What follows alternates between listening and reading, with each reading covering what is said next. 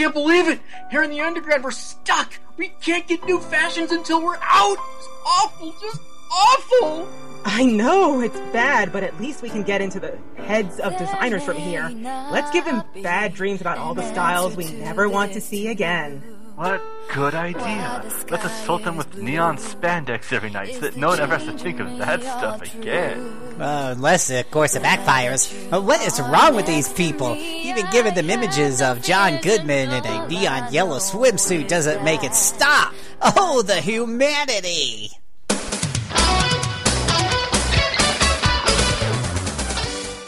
Now, a podcast so grand, Whoa! so magnificent, and so vast, it spans from the way back when right up through yesteryear. No way! Yes way! But it starts with Phil. How do you choose the best equipment? And Mike. The one that looks the best, dude! Phil, Mike, this is really quite simple. Unless you get an A+ on your final oral report in video game history tomorrow, I have no choice but to flunk the both of you. 2 epic airheads. Mike, we are in danger of flunking most heinously tomorrow. 1 time-traveling telephone booth. Strange things are afoot at the Circle K. I'm here to help you with your history report. Who knew the history of video games could be such an excellent adventure? Yo, dude, I have experience bar. How do I get experienced? It's like when you learn stuff for a long time, you know? Oh, look, Mike, a cave. Let's check it out. Hey, who is this old dude? It's dangerous to go alone. Take this. Hey, excuse me, old dude. Do you know if there's any bogus bosses of historic significance here? How's it going, ugly pixelated dude? These are your hosts, Philip Willis Those are some hot magic slinging babes. and Mike Minky, It's a gaming report, not a babe report. and all kinds of gamers from RPG Backtrack. If you guys are really us, what game are we thinking of? Shining Force, dude! Dudes! This is Phil and Mike's excellent RPG Backtrack.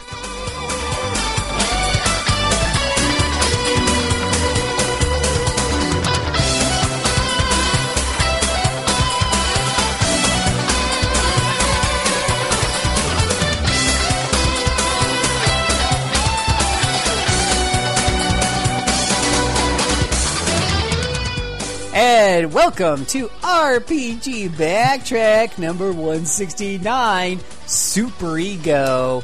I am your host with the biggest ego of all, Phil Willis, and this is the other host, Mr. Mike Minky. I do have an ego, but I don't think it's anywhere close to yours, Phil, or else I would take more pleasure in butchering people's names, but I don't. That's right, nobody's ego is bigger than mine, especially when I have been partaking of Devastator Double Bock Lager, brought to you by the fine boys and girls at Wasatch Brewery. And despite the fact that my ego takes up so much space in this studio, we still have some room to squeeze in 2 very special guests. First, and not last, is Cassandra Ramen Noodles. Hello. How's it going, Cassandra? Good. Okay. And we also have Nathan Naso Schloman. Hi. Welcome back, I think I've Nathan. given up with complaining about my name. Woo, it's Nathan. Hey, Nathan, give him this. He did something different this time. Yeah, that's true. Woo. I- Nathan, I'm going to insert an applause track here. Yay, Nathan. Woo. That's an official applause track. Just go copy studio noise from any given sitcom. Everybody will laugh. Ha ha ha ha. Welcome back, Nathan. Thanks. We ready to talk about some Square Enix action today? Yes, this is, we are going to be talking about this is probably my favorite Square Enix game of all time. So I'm looking forward to this. Yeah. And we're specifically talking about Square Enix and leaving Squaresoft stuff in a different category, or... No, this includes all Squaresoft too. This is my Okay. favorite game ever made by Squaresoft, I think. So, Well, and that's why we call our show Super Ego, because this game is called The World Ends With You, and I don't know how much bigger you can make my ego than if you were to tell me that the world will end with me. We'll explain what the title means a little later. It means that the world ends with me. Did you not catch that? It's all about me. It's not about you. It's not about him. It's about me. So we've I got... think you're trying to tell us something here, Phil. Oh, man. I got lots of stuff to tell you. Like Phil's on a new kick. I know that's a surprise. And we got lots of Tweenie action tonight. And Did you say Tweenie or Tweety? Tweety Bird. Okay. Tweety Bird. The world ends with... Yes, I hate acronyms. Tweety! Oh, Tui. At least I think that's how I pronounce it anyway. Ah. I just call it the World Ends. That's the easy but if long route. Maybe we'll even chit-chat about some Bravely Default as well. Who knows? We'll do all that and oh so much more. Your comments and your thoughts and your questions. And it's all about, hell no, who am I kidding? It's all about me. And I say we're going to take a little break and be right back after these commercial messages. Phil, just tell us you're not having a Sweet 16 party. Yay! It's my special day.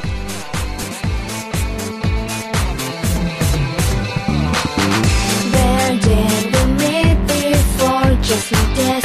I know your smile, your voice, just like that. You talk to me and I smile right back.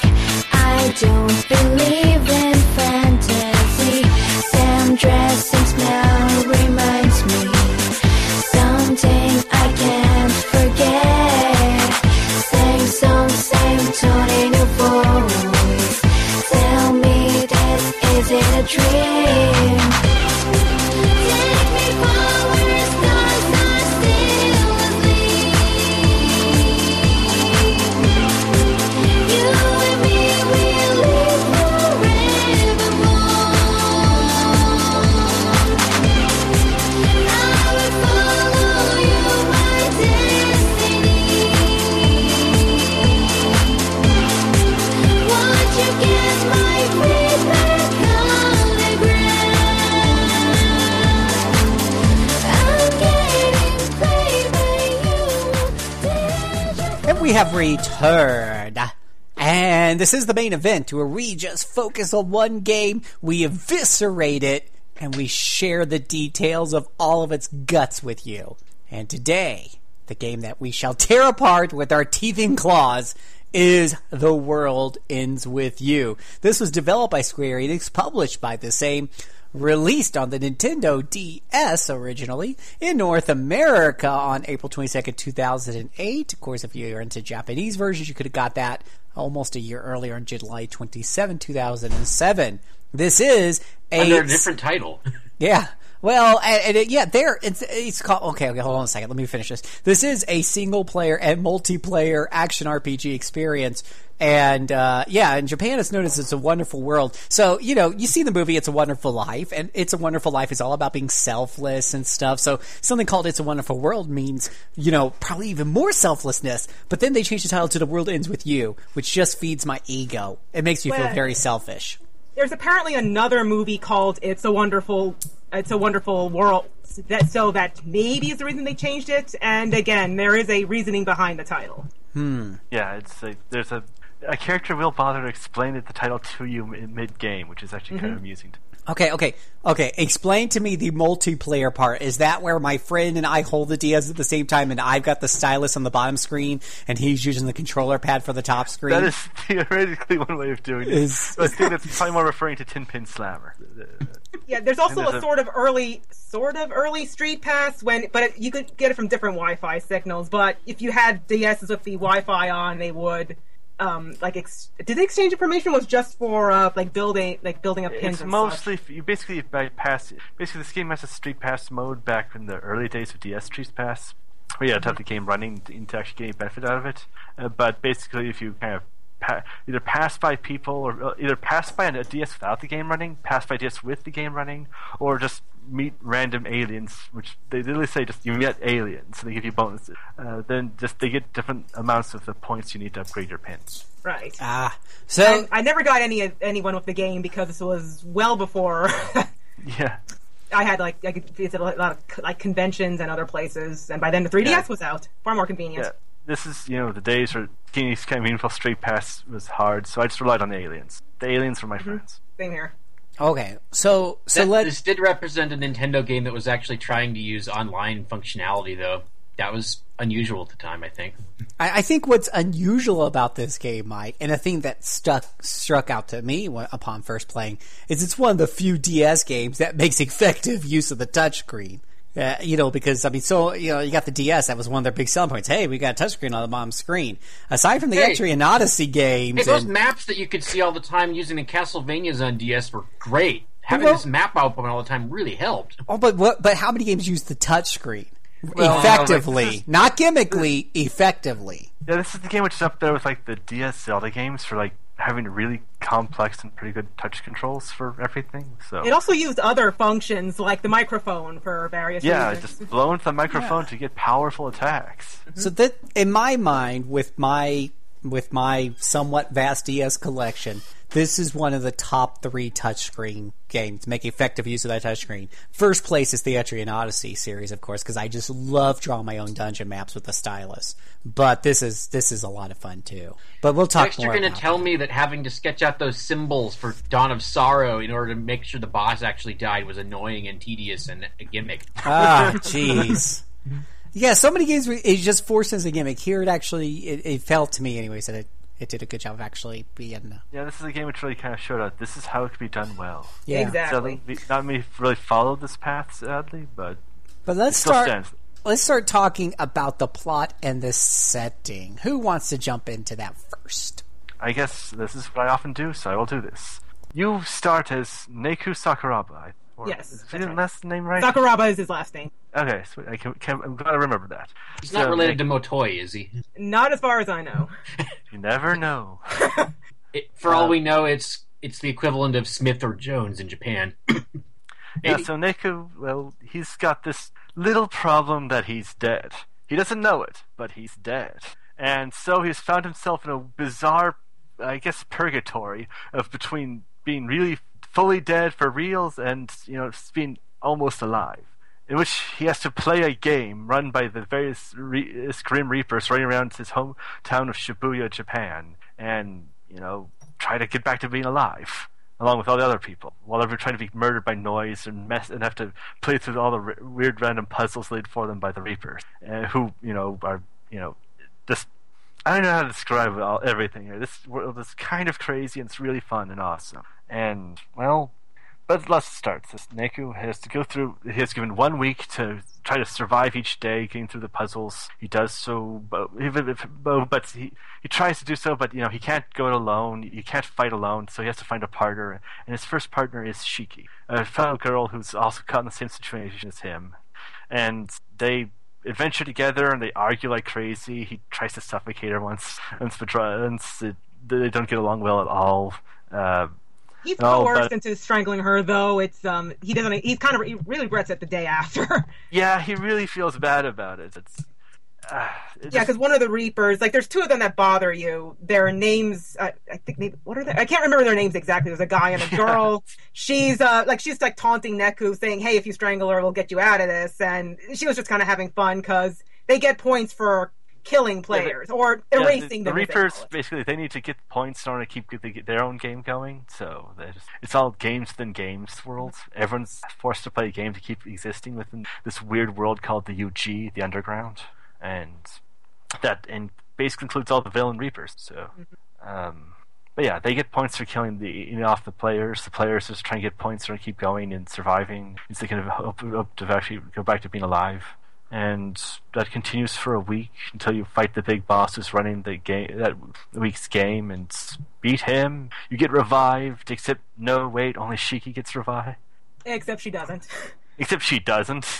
You're supposed to since you've won, but nope. Instead, they say, "Oh no, we're just kidding. You have to play the game again." And now we're holding Shiki hostage to force you to play again. And... Well, yeah, because at the beginning of the Reaper game, they call it. They hold a sort of your most important thing to you as a sort of ransom. For Neku, it was his memories, because at the beginning of the game, he actually doesn't remember anything except for his own name. They don't find out until after the first day. He gets those memories back, except for a few missing, I believe, surrounding his death. But then Shiki becomes his most important thing. Yeah, it's just, they don't get along well at first. But they really they have a lot of great interactions and play off each other. Yeah, they get close. It's like she's the first friend Neku's made in a long time because he's really self-centered kind of kid. He's a loner jerk due to something in the past. I'm sure we all knew someone like that before. Yeah, Neku is not a great guy in the start. He's really annoying and but this is the point. He's supposed to be super annoying. This turns off a lot of people early on playing the game, I found, but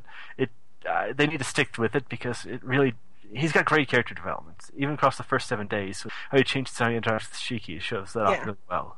I mean, they all go through some great character development. Shiki herself, you find out some very interesting... Should we go into characters a little later, or should I just go into this now? I might as well go to it now. She's the main focus the first 7 days. So. Okay, so Shiki is... after a point, you beat into, like, the first boss, which is Yodai Higashizawa, because it's his name. He's a big-looking guy. He taunts her and tells her that he can taste her jealousy because he's got this weird sort of cooking and food metaphors that he likes to spout. Everyone is a gimmick in this game. Yeah. So Shiki gets a little weirdly standoffish. Neku thinks she's acting odd, and then like sometime later, they find somebody in the real world that looks exactly like her. Shiki freaks out. Yeah, and then later, they exist in this weird world called the Underground, but this world kind of exists in an overlay over the real world, so they can see all the real world going on around them. They just kind of walk through people in the meantime. Yeah, it's like a higher plane where they can see the real world, but they can't usually interact with it except by entering certain stores and a few other ways. But anyway, she sees this girl, and then later she admits to Neku that girl is her best friend, Eri, that she talked about a few times before. The Shiki herself, the appearance you see her all around is this flashy red-headed girl, but that's not her real appearance. That's an appearance of her best friend, which she kind of jealously stole, and he died and entered the underground. Yeah, that was her entrance, her real appearance, which is she looks a slightly more drab than the Shiki that you normally see. Black hair, plain-looking outfit, glasses. Yeah, she's really this shy, modest girl who doesn't really normally wear even the kind of stuff that her friend does. But yeah, so and she even what am I trying to say? She even starts acting like Eri a bit, being all cheerful, and optimistic and such. But then, as later she hears Eri say that she misses her friend Eri, misses her friend Shiki because Shiki had died in an accident. They don't say what kind of accident. Yeah, Shiki always looked up to Eri and always felt so inferior to her, but then only upon hearing Eri talk and realized that Eri kind of looked up to her the same way, so it kind of helped improve her self-confidence. And she lost her jealousy. Yep. So she becomes a better person, and Neku befriends her better, realizing, hey, she's kind of like me in a way, kind of lonesome sometimes.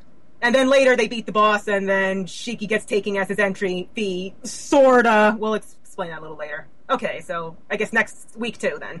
Week 2. Neku is he's like, I know this, I've done this, I don't like being here again, but I will win for Shiki's sake. But he kind of goes around to try to meet people and meets the most bizarre of allies. And obnoxious. Yes.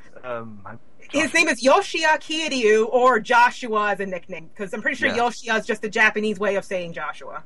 Yeah, he's, this mysterious white-haired pretty boy His name's a pun, by the way. Yeah, he's aloof and kind of drags Neku around. He's hardly interested in the game at all and seems to be off going off on his own agenda, doing all kinds of things. But he's a powerful ally who has a lot of insight into the game that's super mysterious. And he likes to get on Neku's nerves a lot. Yeah, he's a guy who loves trolling Neku. He has so much fun with that. He's also a powerful telekinetic who, hardly even uses the main weapons everyone else does, and so just throws throws vending machines and cars at his opponents. Kind of a cool fighting style. Yeah. At this point, he also later gets an upgrade because some very powerful enemies come out of nowhere.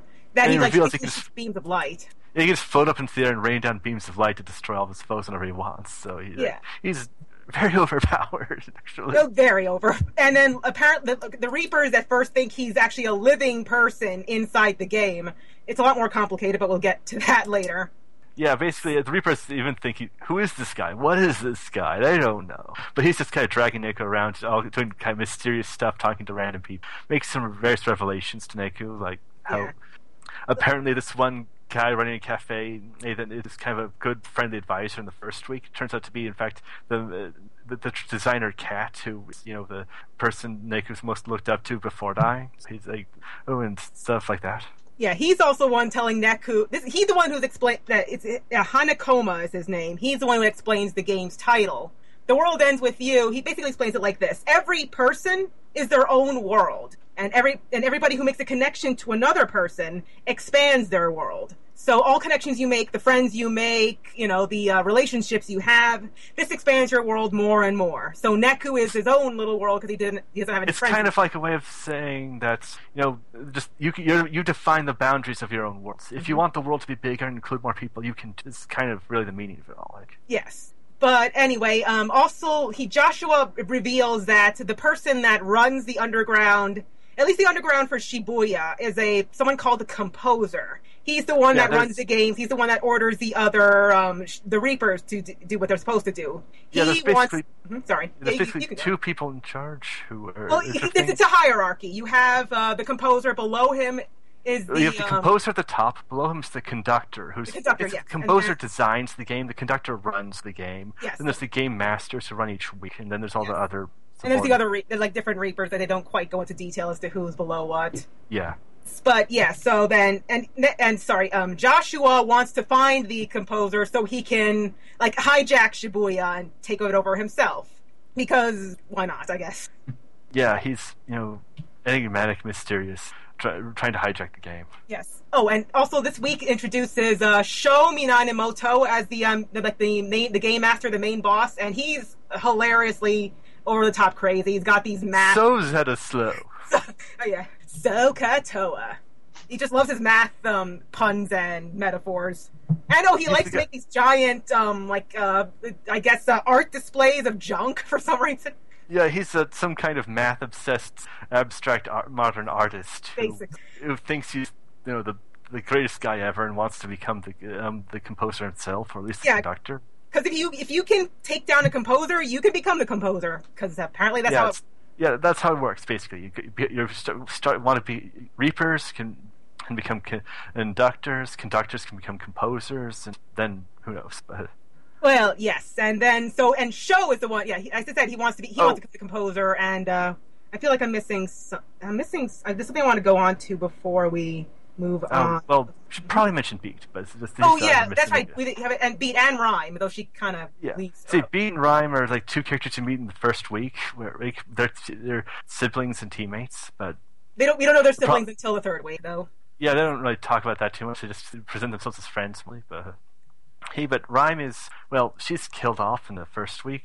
She loses the game, which basically causes Beat to lose, except, he manages to survive, so he's given the chance to become a Reaper. So from the week 2, he's a Reaper. He's a really lousy one, since he has no heart for doing it, but he's technically a Reaper during the second week. Mm-hmm. So yeah, because people who die can become players can become Reapers can become Composers, Reapers can become Conductors can become Composers. Basically the flow of things.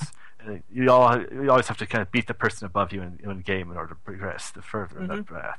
Joshua claims to be basically a player who's trying to hijack the whole thing, skipping a few steps. And yeah, it's Sho too, the boss guy. Yeah. And also, in order to achieve his end, he summons forth the taboo Noise, which we haven't mentioned on that, but Noise are the monsters you fight just randomly. Story-wise, they're not too important to the fact that they exist and they're trying to kill you and you have to fight them off on the cut. Yeah, they're explained as being soul static, if that makes any sense. They're all the evil feelings you have, it's kind of vented off and becomes a monster in the EG. Yeah, there's a monster attacking, latching onto you, making you meaner or whatever. They're basically the shadows from Persona, not really any different. Okay, so I guess we can wrap this. I guess we try to wrap up this week. So they take on Sho for the final battle, but Sho is still trying to. But no, that's right. I have to get it to the dream or the vision Neku gets. He tries to scan Joshua and I have to go back again. Every player in the game gets a special pin. If you ever see that black skull design, that is the player pin. Every player gets that when they enter, and they need that to read other people's minds and do some other things. Yeah, there's lots of game mechanics to go to. Reading other people's minds is one of those random game mechanics. Mm-hmm. So, Neku, thinking he may not be a player exactly, tries to read his mind, because players are not supposed to be able to read the minds of other players. But when he does, he gets this image of himself in a street, and then it looks like he's about to be shot by Joshua. It usually blacks out of that before he actually gets shot. Then later on, he gets a flashback of Sho, and Sho is the one who apparently shoots him, and so he thinks, oh, this guy's the one who actually shot me, because at first he thought maybe Joshua killed him for some reason. Yeah, it's Neku is he thinks Joshua shot him, so he gets suspicious, but then he later realizes, oh wait, no, he wasn't shot. he wasn't the one who shot me. Then it's okay. He can actually be a friend like I wanted him to be, and then it kind of goes crazy from there. Yeah, so he goes on. So Sho tries to attack them both, but with his special spell. It's actually crazily called the level. I actually remember this. It's the Level I Flare. You know how like there's the level 5 flare in Final Fantasy games? Except it's I as in imaginary numbers. So I don't even know how that's supposed to work. There are probably a lot of imaginary numbers floating around the machine. I'll accept that. Isn't that the square root of -1? I'm trying to remember here. Yeah, that's the square root of -1. I have no idea what kind of number that would actually turn into. It would baffle your mind with a flare that you can't see because it doesn't really exist. I don't know. Yes. But so Joshua takes this attack from Sho, and they both seem to have died. And so Neku wins the game again, or so it seems. Except, the game's not over yet, as there's still the third week.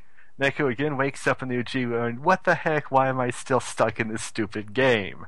And this time, the Reapers have cheated. They have cheated bad. Because this is a game in which you need a minimum of 2 players to win, and he's the only player. Yeah, because his entry fee was all the other players, because that sounds fair. Yep. However, he beat the guy who's turned into Reaper for week 2, comes back and says, no, wait, I'll be your teammate. And so, even though Beat shouldn't technically be a player, he becomes one by rejecting being Reaper. And so, those are the pair who have to basically win the entire game on their own. Mm-hmm. And this is where you find out that that the Rhyme girl from earlier is his sister. What happened is that Beat was having an argument with his parents. He runs away. Rhyme tries to look for him, and then Rhyme's about to be hit by a car. Beat tries to push her out of the way. They both get killed. Just tragic story with the two of them, but they're still trying to get alive. Except, Rhyme herself she's still kind of alive, but she's been basically transformed into a noise linked to a pin, and so that's all that's left of her for during week 2 and 3. But she's still it's still trying to hold on to her in the hope of reviving her. Because he hopes to overthrow the composer in order to become the composer and have enough power to bring her back to life and bring the rest of them back to life. So that's why he became a Reaper in the first place, to keep her alive and to get them out of there. He's kind of a musclehead punk, but he's a really good guy, so you gotta root for him. And he's the hardest to control out of battle-wise, but I guess we'll get into that later. At least I found it. Yeah, he's the hardest to control, but he's so powerful if you get him right. I never could.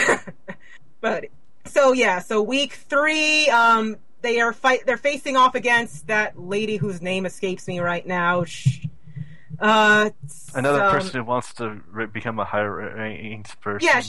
She also hopes that if somebody else becomes a composer, she could become the conductor, because, she teams up with...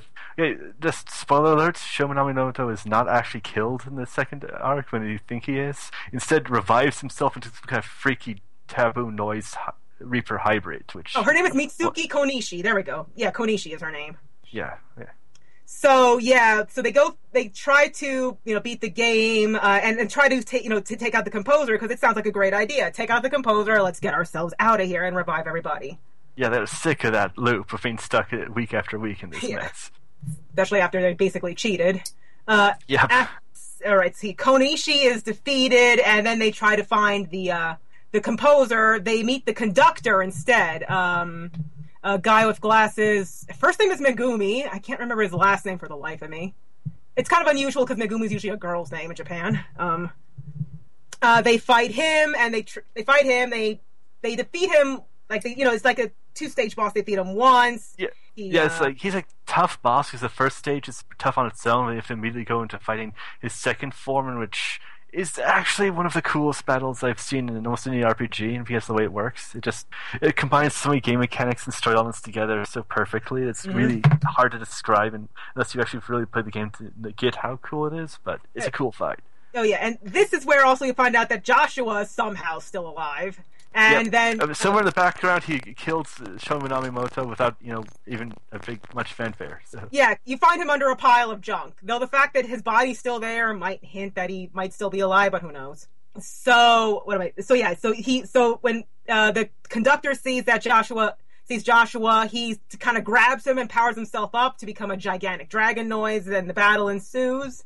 After you defeat that boss, then Joshua reveals himself to have actually been the composer the whole time. Yeah, he's been the guy running this the entire time, and not only that, but there's been a game with a kind of super game between him and the conductor that's been kind of surrounding everything involved in it. Mm-hmm. He actually is the person who killed Neku, who after all. However, just because he chose Neku to be his representative in this game, basically, he made this wager with the conductor that hey, the conductor said, oh, hey, like, basically, Josh said, hey, I want to destroy Shibuya. The conductor says, no, I love Shibuya. Let me stop this. And they said, okay, let's play a game. And said, he challenged the conductor to defeat Neku, and if he couldn't, he said he'd destroy Shibuya. If he could, he'd save Shibuya. And there's other stuff involving the method of how he intended to save Shibuya, but Yeah, there's this sort of subplot we missed about them distributing these pins to try to make everybody think the same thought. And, they wanted to brain control everyone with these weird... Yeah, one giant hive mind, which doesn't really sound like a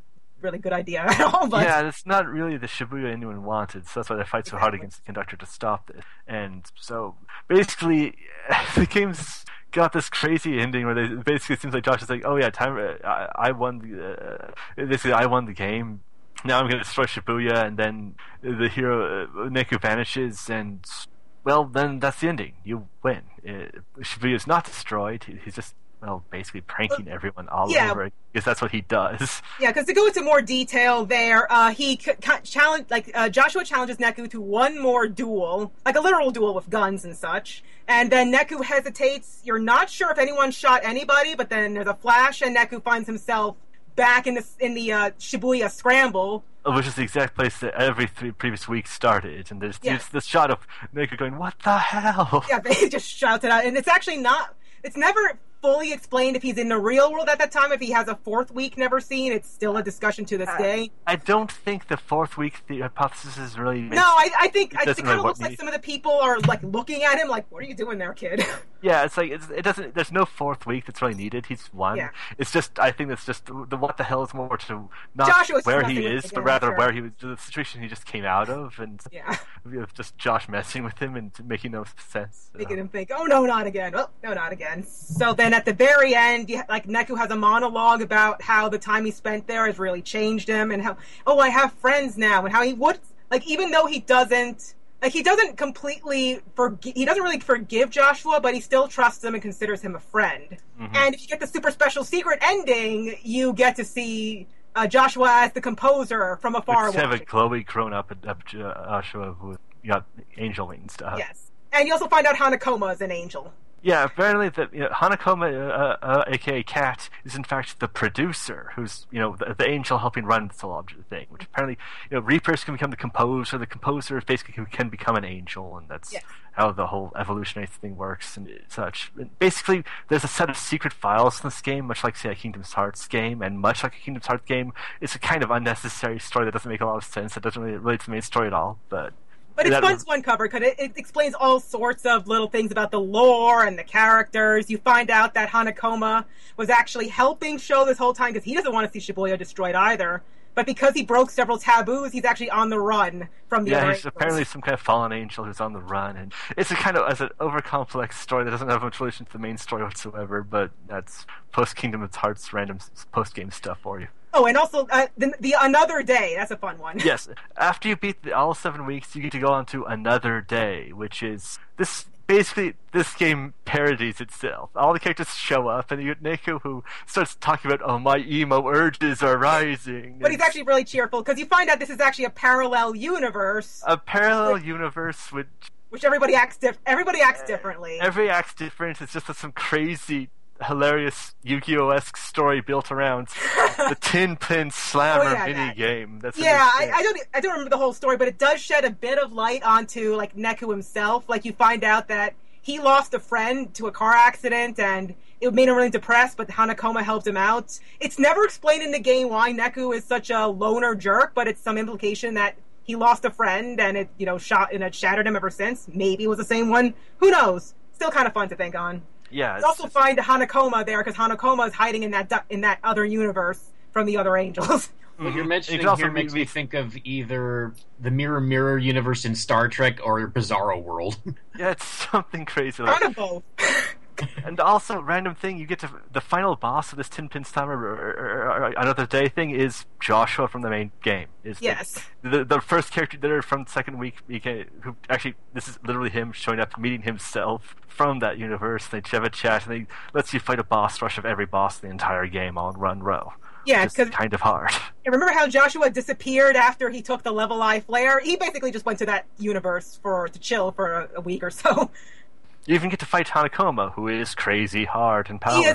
I'm pretty sure he's the hardest boss in the game. I did beat him to get the secret report, but only on hard. Anything higher than that, and I just couldn't. I beat him on an easier difficulty, nowhere near high enough to get his super pins. I was not able to complete the ultimate Dark Planet set. But And what are the requirements to get the super secret ending you mentioned? Oh, you have to get all of those secret reports, which are obtained in various ways. Mostly by doing all kinds of hidden conditions in each of the days, so you can go back to different days with chapter select feature and play through them to find the hidden stuff, fill out the secret requirements, and get the reports. Yeah, there you go.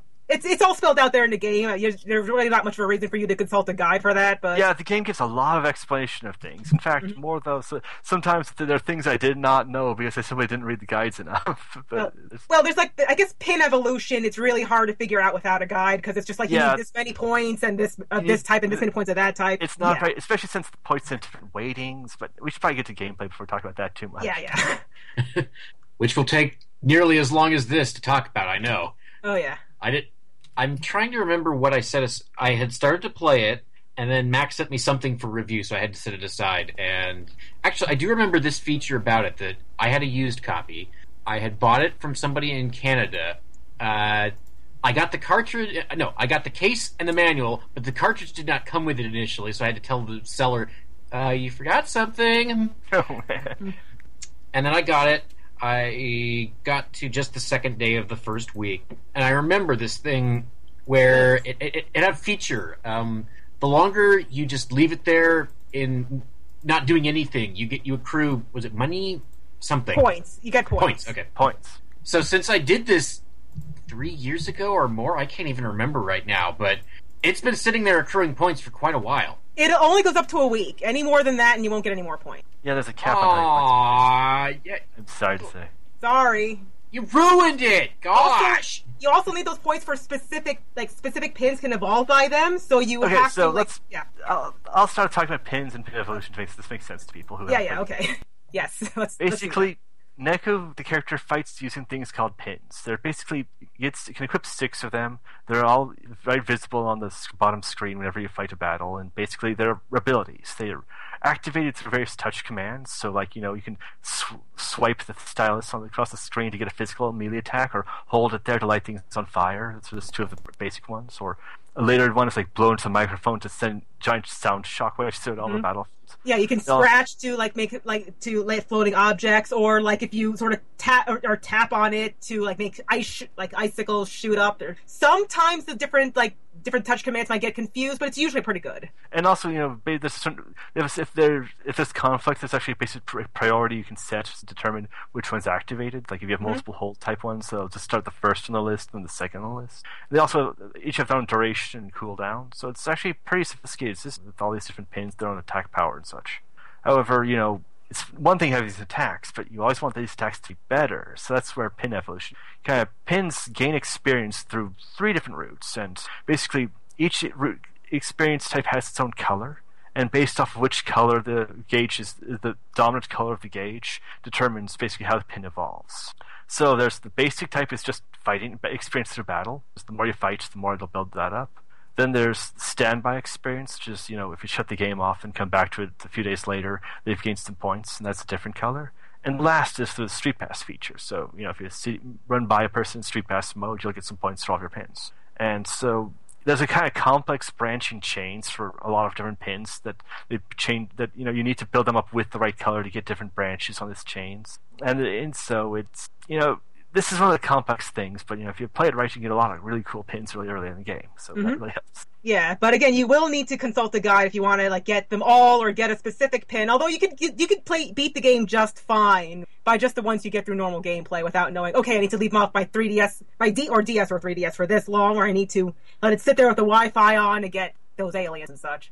Yeah, I mean, this is one of the things that, any amount of standby experience or, experience from Street Pass is worth like 10 times as much as battle experience. You need to pay attention to that when waiting, but it would kind of in how that's aided in the pin, so you don't, accidentally get too much in and mess up the wrong color. But there's, it's a cool system though. Even though I had to like manually chart all this out myself on hand copying off an online guide, I would have it on hand while playing the game to know what I'm doing. I usually, for the most part, I almost never looked up to see, okay, this is how this pin evolves. I just kind of went with it. I don't blame you for doing that. You can get a lot of cool pins that, don't even have to evolve. So. Exactly, yeah. And I guess we should go to the battle system itself. Yeah, okay. In more detail? When I talked about all the system, the pins and touch controls, that's one half the battle system. Mm-hmm. See, this is the game which is infamous for having battles occurring on both screens simultaneously, and they're different battles, each with their own character you're controlling, simultaneously. This can be very intimidating, but it's also the heart of what makes the battle so fun. Mm-hmm. Because, on the bottom screen, you've got Neku, you're controlling with touch controls, and on the top screen, you've got one of his 3 different partner characters, who are controlled with, either the buttons or the direction pad. And, their controls are pretty simple. So it's just you hit left or right to attack or defend and such. Yes. But, each character also, those 3 characters also plays very differently if they're on little mini games. Like Shiki's, her main attacks are very simple. However, she also has a simple matching kind of memory mini game in which you have to like select a card and fight other cards to match pairs to upgrade the power of her attacks and charge her special gauge while she attacks her little stuffed animal cat thing, which is apparently everyone thinks she's using telekinesis to control the cat, but actually it's more like she makes it come alive. It's just moving on of its own accord, which is actually kind of creepy. But. Yeah, she basically goes, he just kind of does his own thing. And Neku actually has a mental aside, goes, what if it might pork chop us in the back? Because he has a running gag where he thinks it's a pig. She says it's a cat. Mr. Mew. Yep, Mr. Mew is awesome, especially when he does this big super transformation attack where he transforms into a giant colossal Godzilla monster and his eye laser everything. Well, yeah, that's part of their special attacks, which are, like, the exact name is eluding me. If you get enough, like, points during, like, the top screen game with one of the characters, you build up their special attack, and then there's, like, a level 1, level 2, fusions. They're called fusions. Yeah, the fusions. Yeah, so there's level 1, level 2, level 3. Obviously, the 3 is most powerful, but it takes the longest to charge up. And although if you have certain abilities, you can actually have it at a higher level to start with, so you could just beat enemies off the bat that way. Yeah, there's lots of cool abilities you can equip in this game off of the game's equipment. I guess we'll get into it after we're done with fighting. But so yeah, Shiki's the easiest to spam if you don't like. Normally, the best way to try to balance the 2 screens is there's this little green light that passes between them called the light puck. Yeah, basically that's what makes the spell system work. It's like it can be so overwhelming having the 2 different screens that you have to attack and defend simultaneously in both. But the light puck is your guide to make this simple, because basically this is a little green dot which bounces between the characters. Basically, whenever you complete a good attack chain combo, it is off that character you're controlling. So, for example, if it sits on Neku, have Neku attack with a good attack chain, it'll bounce up to Shiki. Shiki finishes her attack chain and bounces down to Neku. Basically, every time it bounces, it increases its strength, and while it's not bouncing, it lowers in strength. While it's on a character, their attack power is multiplied. So basically, the more it bounces, you can keep that chain going, you can vastly multiply their damage. You get like 5 times or even like 10 times damage off of it, which really can turn the time of battle and really helps guide your eye up and down the screen, which pulls this whole thing together. Yes, but if you're in the beginning, it's easiest for Shiki to kind of just spam it if you can't pay attention to it yet, and then later on you've got the other characters that are a bit more complicated that you'll want to pay attention to the light puck, and by then you should have enough practice. For anybody who's really intimidated, this game does have an auto function for the top screen, so you can ignore it entirely and focus on the bottom. Though you won't get good drops from that. It's fine for beating the game, not so fine if you want to get good stuff. Yeah, it's not as good if you want to get all the powerful light puck bonuses and such. So, so also must talk about the 3 characters. Shiki's basically she has the matching cards mini game. Joshua's does it have like a math mini game? It's basically numbers. I think it has to be higher than, less than, or equal to whatever the number is whatever the numbers that you have to choose, and that that's when he makes his cell phone teleport objects. Or if he's floating in the air, that's when he starts raining down laser beams. Mm-hmm. Again, you find out about this is because he's actually a freaking powerful composer, practically an angel. That's why he does this stuff. Yep. And Beat's minigame is, well, he attacks by kind of surfing around on his skateboard, or than just beating things up physically really hard. And his special things like kind of a... It's actually the most difficult. I can't remember. It's the most, yeah, it's sweet cards. Yeah, it's like something to do with like card games, which I never got it. I kind of just spammed my way poorly. There's like colors you can match, but there's also traps. If you activate them, it breaks his combo, and it's really the most difficult.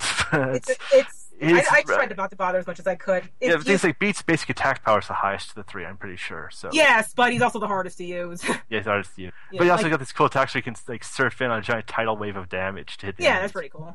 But yeah, like on New Game Plus, you can choose between the three characters regardless of the week. So I always went with Shiki or Joshua. Never bothered with Beat. Sorry, Beat. Yeah, Shiki and Joshua are actually particularly good since they've got nice bonuses to their bravery, which means they can equip up much better gear more easily. I suppose something else we'll get into. See, there's a lot of equipment in this game. It's all different clothing of different fashion styles. Yep. There's like 12 different brands you can buy from. Like 13 counting the bonuses, Reaper stuff. Yeah, they're all based on the Chinese zodiac. So there's like Chinese zodiac. So you've got stuff like and angelic rabbit, something that's wild boar. Yeah, and wild boar.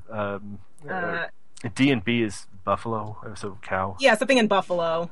The mouse ratus, which I think is basically mouse and rat together in Latin. Mouse ratus, which is super cheap mass market clothing, cheap T-shirts on sale. Latin actually used mouse and rat for the same things that we do.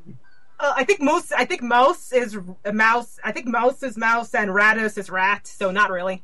Okay. Both rat and mouse because they're both rodents, I guess. Yeah, like Lapin Angelique, the rabbit. Yeah, that's the one I was thinking of. It's basically Gothic Lita fashion, and then there's like the Pegasus one, which is all super fancy, high-end suits and very expensive watches. Very expensive. The dragon one is like imported Chinese goods from Hong Kong, and so forth. Like they all got their own styles. They all have different bravery requirements, which is basically like just wearing a T-shirt requires like nothing in bravery, but want to like wear a skimpy bikini requires crazy high bikini bravery and such. Like you can level this up, so eventually you can get naked to the point where you can equip the skimpy bikini. But that takes a lot of grinding. It's just easy to give it to Shiki. So, and also every area of Shibuya in the underground has like a different rating for each of the different fashion brands. And you can either follow it to get bonuses, or you can wear certain types and change it. Some of the Reaper missions actually require you to wear certain brands or to change the brand type in the area. So that's kind of pretty. If you want to pay attention to that, it's pretty neat. Also, you don't have to, but you can equip it. You don't have to do this, but by equipping a full set of the same brand on one character, you get special bonuses, I believe. There's just a lot of depth to this system, and that's just the equipment. Because in addition to just raw stats, also you have tons of different special abilities. Like if you're in critical health, the X happens, or you start the battle in critical health, or I can't even think of all of them. But the one I mentioned earlier about the fusion starting early, you have one that'll like a special pin that if your health is below a certain level, it'll automatically heal you with the item with the healing pin you have equipped. Very useful there. If you have a certain set of pins, it'll make you completely invincible or at least one of the characters completely invincible, so you can control if they're standing still. That's how I beat Hanakoma. That's the only way I could. I had that set, and then I had Joshua pummel him with laser beams. Yeah, that's just. This game gives you so many options to mess around with for how to fight through it. It's just incredible. And there's also kinds of crazy little hidden mechanics like eating food, which basically you can eat food. Each real life day, there's so much capacity you have to digest food, and digesting food it boosts their stats permanently and so forth. Well, it's actually I think isn't it based on how many battles you've had? You'll digest it, or maybe it'll go by naturally, and then if you battle, you'll basically digest each it faster. battles will cause it digest, but there's still only so many. Basically, battles make it digest so you can eat the next food, but you can only eat so much food per day. It's okay. Yeah, I guess. Yeah, I think so. Like eating a hamburger fills up 4 squares of your 12. Once you're done with all 12, you wait until the next day. Also, every character has their own preferences for food. Some will Shiki likes sweet things. Neku doesn't like it as much. For some reason, Joshua likes cordyceps. I think beet tends to like burgers and such, I think. Yeah, something like that. And just that means if they like it, it makes them less full, so you can give them more food within that day. So And for some reason, that just randomly reminds me, one of the stores is a Mexican hot dog restaurant. I was so like, what?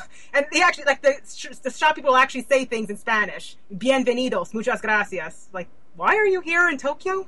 Because that's just what the Japanese often do. They approximate whatever they can from another culture, regardless of whether it's accurate. Why hot dogs? Because when you think of Mexico, you think of hot dogs. I don't know what the heck is going on here. I always think of hot dogs when I think of Mexico, don't you?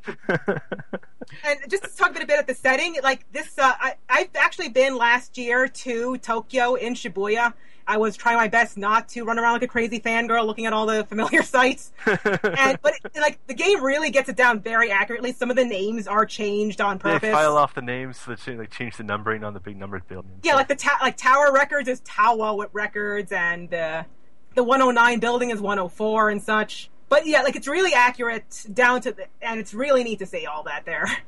Japan still has Tower Records? Yeah, they still have a Tower Records. I actually bought an album there and looked around. It's pretty cool. I think that's about the last one left in the world. Probably. And also to mention that you can explore this town, and it's not too big, but it's full of people who all read the thoughts of, and it's also full of noise who are actually non-aggressive. You don't have to fight random encounters in this game, pretty much at all. A few special ones might like I think they're like special bosses. No, the bosses stand still, but I know some of them might actually like. It's the black noise, the taboo noise will chase you down, but only if you open the mind reading menu. So. Yeah.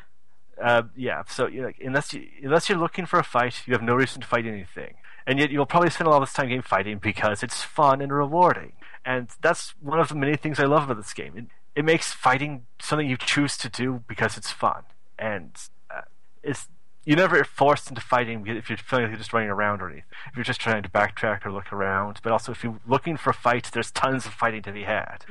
And also, like the game can be super easy if you set to the easiest difficulty mode and don't worry about chaining. But alternatively, you can just ramp up the difficulty, lead to the highest mode, chain up like 10 fights all in a row, so that it's stronger with each battle, and have a giant super tough fight. And it rewards you for doing this because the harder it is, the cooler the stuff you get enemies will drop. The more fights in a row you do, the higher the drop rate, and also the lower the level you set, because you can set your level. You can just drop yourself to level 1, and that increases item drop rates. Yeah, so if you're after this. Yeah, because level in this game doesn't actually determine your stats. That's from eating food. It just determines how much HP you have. So you're taking a risk by going around with level 1, but it's not crippling. And also going with level 1 means the drop rates can be like 50%, like plus 50% practically for some things. Yeah, it's like really high. Basically, something that's like a 0.5% drop rate, you can turn it to a 100% drop rate by a kind of mix of lowering your level and fighting enough battles. And you should be good when I was good enough to really get the battle system down. I pretty much just walked around all the time with 1 HP, even against the final boss. I had to raise it for Hanakoma because freaking. He's Hanakoma. At the same time, he has a rare pin at his highest difficulty mode. So I didn't get that. I just beat him on the lowest level I could for the secret report. I see. Yeah, getting that. If that's the only way of getting the black Jupiter pin, it's going to be hard. Yeah, I didn't care. It's just like, nope, you're too hard. Nope. Luckily for me, that was the pin I randomly selected to be available in the store, so I didn't have to fight him in order to get it. But I got sick of chasing down the frogs to get the other hidden one, so I never got the full set. But yeah, I love grinding this game. It's a weird thing to say, but I love grinding this. Yeah, battles are super fun here. Like it's one of my most favorite battle systems in the game ever. Definitely the most original. It's super original, super creative, and it works. It really works. Everything in this game is the most incredibly imaginative thing that. It changes the genre entirely. It's the most forward-thinking, and it breaks out all the bad conventions that RPGs hold on to on occasion, and it twists them around to between its strengths. And even pokes fun at it sometimes. Unique. There's one word that can describe this game if you have to. Unique is it. It's super unique, and it works really well. It's a ton of fun. This is why Tetsuya Nomura did something right. Yes, and his art style works perfectly for this game. Nomura, he really didn't have very much hands-on this game. He designed the two characters, Neku and Shiki. He basically laid down some of the direction, like, that you'll fight on both screens at once. But otherwise, he more or less was hands-off with this one, leaving it to the other development staff, who, they are the ones who ran with it and did a great job. And were then subsequently rewarded by being asked to make Final Fantasy All the Bravest. I don't know what they've done since. Well, I'm pretty sure the main reason we haven't seen a sequel is because everybody is working on a bunch of other stuff. Yeah, they are basically, the iOS version ends with a tease of, a girl, maybe a new character, which might be a sequel, maybe. Yeah, it teases a new character who's wearing, Neku's headphones and holding Shiki's Mr. Mew, who. It's like, they're teasing something there. It wasn't fair, but, if there was a sequel, it probably got cancelled somewhere. Well, I think it's probably just on hold for now. At least, or maybe I'm just being hopeful. I'm going to be hopeful. Let's be fair here. Telling myself, Final Fantasy 15 has been in development for a decade now, right? It's got Final Fantasy 7 and Kingdom Hearts 3, and it's probably where all their bloody time is. Yeah, I'm assuming that somewhere when time gets freed up, that, like, Nier, which got its awesome sequel coming, that this one will get its chance, I hope. Yeah, we'll have to see how that and what system it'll be on. We'll have to wait and see. Yeah, we'll see. Maybe 3DS. Who knows? Yeah, we didn't see anything at E3, which probably means it's not coming out this year. So maybe NX. Who knows in the future? Who knows? Yeah, gotta wait and see. And, I really hope that the staff behind this game gets to make something awesome. Because I heard it actually did fairly well for a new IP. It apparently did fairly well, a little under $1 million, I think, maybe more with the iOS version. Yeah, it's not like one of those that flew under the radar. It got rave reviews. Gamers like a lot of players actually love it, and it sold decently for a new IP. Yeah, I mean, this is one of my top RPGs of all time, and if you have not played it, I strongly recommend you give it a try. Oh, we didn't mention the music? We need to mention the music. We have yet to mention the music, and the music is amazing. It is super awesome. It is like its own, it mixes in like its own J-pop, J-rock, J-hip-hop. Electronic sounds. Yeah, a lot of electronic sounds, singing in Japanese and in English. There's just, most of it is vocal songs. This game doesn't have a battle theme. It has like 100 battle themes. Oh yeah, and it's randomly picked based off of where you are in the game, and they change as you move through the game. So you're listening to music as you progress, and it kind of reflects different sounds of things. And most of them are amazingly good. Some of them are some of my favorite battle songs of all time. Oh yeah. There's some, and you can also change the in-game music because you can find CDs of the music in various ways by buying it or during battle and such. And you can change the menu to whatever random theme if you haven't find it you want. There's also, I think the music is like the availability of music changes depending on which partner you have. I think I'm not completely sure. Yeah, I think at least partner and possibly progress in each week as well. But they all have different songs to go with them, there are times this game I've almost never do this, but I just hit the end of a battle and the battle theme's still playing. I just sit there waiting for a few minutes, listening to the song because I don't want the song to end yet. Yeah, and I think the North American, the Western version anyway, I think has some songs missing from the Japanese version, but they have a bunch of new ones not there. I ended up buying both the Japanese soundtrack. And bought various songs of iTunes of the Western ones, plus some of the extra songs that were on the iOS version and some of the remixes from Kingdom Hearts 3D. I just love this music. Yeah, it's just some great music. Did you play the iOS version? No, I haven't. I've heard it streamlines it. I haven't played it. It kind of sounds like it's not as... to me, it doesn't sound as fun without two screens, but... Yeah, I don't know. I haven't played it. The two screens make everything work. I can't imagine playing the World Ends 3 without the two screens. I mean... I don't know, I own the game, so it's hard for me to even build the will to want to buy the iOS version. Like, I've got this game. It's great as it is. I bought the tracks on iTunes. I did my part. Did you buy Kingdom Hearts Dramatic Dromedary Dysfunction just for the I World thought Ended about it function? so hard, and I just said, no, I'll just buy the tracks off of iTunes. I mostly that's enough, and watch the stuff on YouTube. Yeah, I would love to say that I remember that part amazingly well, but the truth is that pretty much all of dysfunctional dromedary dropkick has receded from my brain, except the fact that yeah, that was my Kingdom Hearts experience, and wow, I did not want to have any more after that. Yeah, I basically swore off Kingdom Hearts after Kingdom Hearts 2 until they released Kingdom Hearts 3, which hasn't quite happened yet. So At least it is finally happening, though. Let me share. Now, so y'all sound like you really love it. Let me share my opinion. Okay. And it's funny you should mention Kingdom Hearts, because I feel like there's a comparison here, at least for me, and this is just my opinion. So I've never been a huge fan of like action RPGs, especially ones that have crunchy stat grinding underneath the action RPG dealie. Because while that sounds like you're putting peanut butter and jelly together, I find out personally for me, it just seems like they always end up compromising on both of those. Like a pure action game is more action and the mechanics are more solid, and a pure RPG has better crunch and better tactics and better strategy. And so when you try to put these two together, it always feels to me like I'm getting two halves that don't quite equal a whole.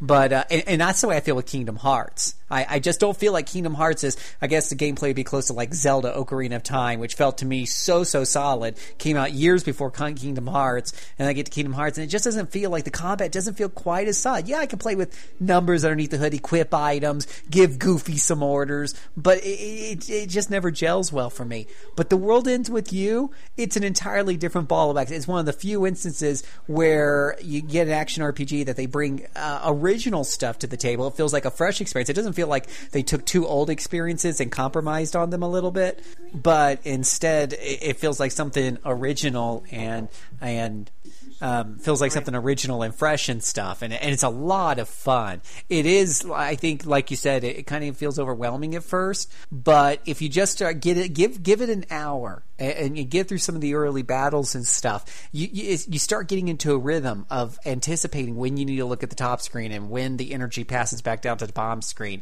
and it gets into, you just start getting into the rhythm of splitting your attention at the right times between these two screens. It's like a game of tennis. And being able, it's like, how can you watch tennis? That ball goes by so fast. So when you understand the rhythm of the game, you already know where to look for the ball. Your eyes are already there.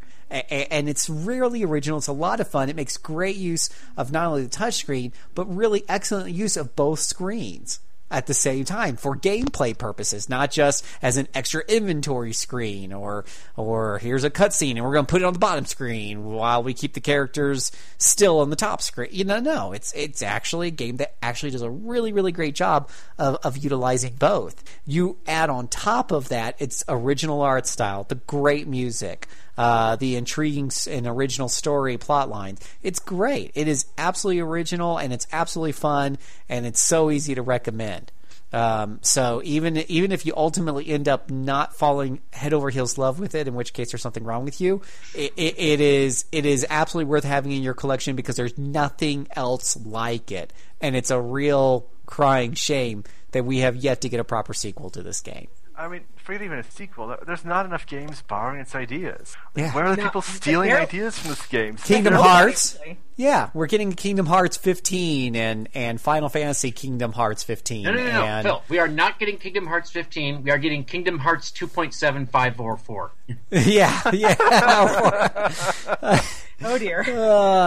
It just, and I mean that's just my own personal thing. I'm just not, I'm just ragging on those things. But World Ends With You would be something I would normally be skeptical because it's combining to. No, it isn't combining to. It's coming up with something completely original, and the RPGs. No, and it's really great. It's a lot of fun. It reminds me of the first time that you played like the Final Fantasy actiony, the actiony system or active time battle system. Yeah, it's that level of excitement. Like, what are they doing here? This is different. This is new. So it doesn't feel like we're just taking, let's say, Ratchet and Clank and adding some experience points and leveling up mechanics and then attributes to it. So it's really, really cool, and it's still very affordable. Yeah, and this is on the top of many people's, including mine, best DS games for a reason. For really good, many real good reasons. Yeah, I think this is almost, I want to say, the best DS game. Yeah, I'm calling it right now. System seller. Boom. Done. And you can get this game brand new in the shrink wrap for about $25. You can get a used copy for a little less than that. Nice. That's a steal. Oh yeah, very much so. It's a little worried, might be a little rare by now, but I guess not yet. No. So I mean, don't go out there and buy, another knockoff action RPG. No, buy yourself The World Ends With You and enjoy an original experience like no other on your Nintendo DS system, and it'll work on your 3DS, I'm sure. And if you just want the streamlined version to go, just grab the iOS version. I'm sure Square Enix pay attention if you do. So because Square Enix is unfortunately not monitoring eBay sales, but it probably is monitoring stuff on iOS. Yeah, I mean, it was a game. It was one of those few DS games. I mean, I'm a collector, so I'll buy a lot of different things, and I'll pop it and try it for a couple hours, and probably 80 to 90% of my games get 30 minutes to 2 hours just for me to kind of get a feel for it, and then it goes on a shelf, and it's just, I'm a collector. It's there for when I get a hair up my ass and I want to play it. World Ends With You was that game that you put in, and 30 minutes, an hour, 2 hours, 5 hours. It's just like, wow, this is awesome. So The World Ends With You. Go out and buy your copy today. And while you're rushing to eBay or half.com or to your local GameSpot or whatever the hell it's called these days, because I don't shop there. Are you really going to find The World Ends With You spot? You might. There is I think there's still a case that has used DS games. I can't remember the last time I saw The World Ends With You there, though. Usually the good games have been mined out of those, but you never know. True. Yeah, you'll probably find lots of Barbie and other licensed junk in there, but you might find something good. Not around here, but maybe you live in more urban areas than I do. Like I haven't seen a used one in a long time. Who'd sell this game? It's too good. Yeah, don't sell it. Sure. Yeah, what are y'all thinking? A parent who has no idea what the DS even is used for and just sees it in the attic. I don't know. I suppose. They should just play it instead of selling it. Well, so while y'all are rushing to buy your copy, we're going to take a break, and we'll be right back.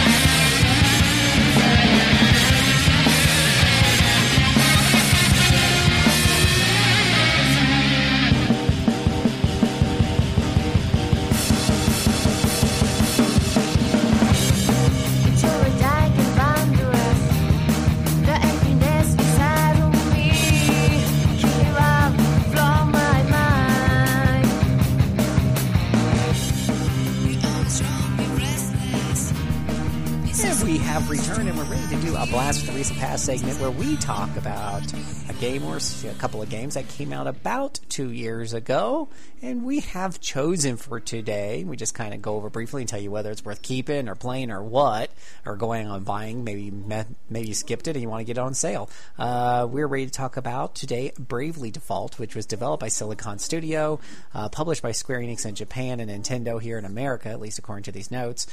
This was released in North America on October 11th, 2012. Wait a minute. That might have been in Japan in 2012. Did we get it in 2012? No, we got it in 2014, I believe. 2014, right. So it's 2 years for us. Yeah, because we got the special, the special extra bonus stuff edition. They call it for the sequel in Japan, and that's when we got the game. Oh, here we go. February we also 7th, got extra because we got it after the PAL regions. Yeah. Which is rare. Yes, that too. Here it is, February 7th. Mostly got it because of the European translation. Yeah, 2014. So this is a single-player role-playing experience, and it's called Bravely Default, but it's also known in some circles as Final Fantasy V Part 2. So It's not. Well, all the right. the Talk FF about it, guys. The FF is an important. Yeah, this is more. Actually, this is more Final Fantasy IV: The Four Heroes of Light. This is what this Well, is. it did start as a sequel to the Four Heroes of Light. Then they turned it into its own original game. It's sort of like what happened to Seiken Densetsu, the Mana games, because the original was Seiken Densetsu turned into Final Fantasy Adventure. It was a spin-off of Final Fantasy. Then they said, hey, let's make the sequel its own completely original game. Yeah, but if you've played Four Heroes of Light, you can probably recognize several enemy models and such. It's very strong reminiscence visually. Yeah, I can definitely see the visual similarities. Although for a 3DS game, it does look pretty good in its 3D stuff. Mm-hmm, it does. Yeah, it's very good looking as far as 3DS games go. Yeah, it's a very pretty game. And I think anyone who has played it will remember the iconic phrase "murderer." I still like that character is Adia Lee. Her voice actress is coincidentally Cassandra Lee Morris. And every time I hear a character voiced by her, I half expect her to say the character to say "murderer" because Cassandra has no range. She doesn't. Like they all sound like Adia. All her characters. So did you all tell us just briefly what really makes this game stand out or makes it a dud?